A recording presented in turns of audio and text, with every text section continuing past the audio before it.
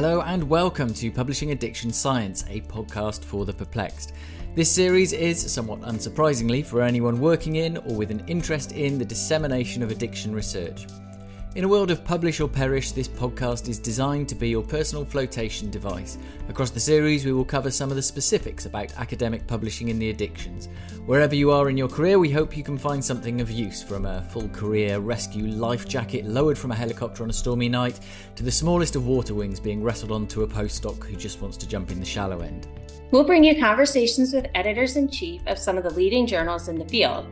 They will talk about how you can improve your chances of being published and how to avoid common publication errors. We'll also talk to people who work in publishing about things like what the impact factor is, how typesetting works, and other mysterious areas of academic publishing.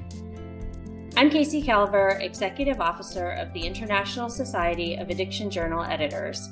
I'm also Editorial Director at the Grayken Center for Addiction at Boston Medical Center and Managing Editor of the journal Addiction Science and Clinical Practice. And I'm Rob Calder, Head of Communications and Operations at the Society for the Study of Addiction. So tie your straps behind your back, fit your own oxygen mask first, and sit back and enjoy this series.